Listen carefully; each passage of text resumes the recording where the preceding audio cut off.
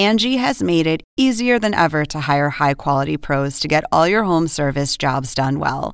Just bring them your project online or with the Angie app, answer a few questions, and Angie will connect you with local pros who match your specific needs. Or book a service instantly at an upfront price. So join the millions of homeowners who use Angie to care for their homes and get your next home service job done well.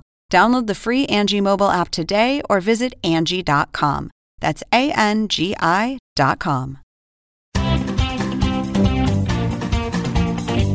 Welcome to The Point for September 6th. I'm Lauren Dzansky, co-author of The Point. I'm here to cut through the political spin to bring you the news you need to know. This weekend, it's New Hampshire's time to shine. Every major state in the presidential nomination process has something that draws the 2020 pack, collectively, to its borders. Iowa has the state fair. South Carolina has the Jim Clyburn fish fry. But New Hampshire's major draw is an especially alluring one. Nearly the entire field will descend on New Hampshire for the state's Democratic Party convention this weekend. It's not exactly sexy or a huge photo opportunity like the campier fish fry or state fair, but this is crucial because inside of that convention hall are New Hampshire's most ardent, active Democrats. The individuals involved in state conventions aren't just casual voters who support Democrats. These are capital D Democrats who understand the party's inner workings and have a vested interest in the party itself. And more often than not, they are organized.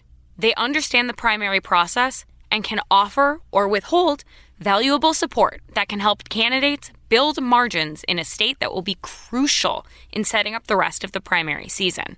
It was in New Hampshire in 1992 when Bill Clinton, after suffering defeat in the Iowa caucuses, won big and became known as the comeback kid and went on to win the presidency. Already ahead of the convention, we are seeing major investment from candidates. Consider Pete Buttigieg. The South Bend mayor is opening 4 campaign offices across the state just this weekend. The 2020 candidates have a captive audience of Democrats this weekend. In New Hampshire, polling has consistently showed Joe Biden at the head of the pack, followed by Bernie Sanders and then Elizabeth Warren. Which brings us to the point. We will see if this convention changes any of that.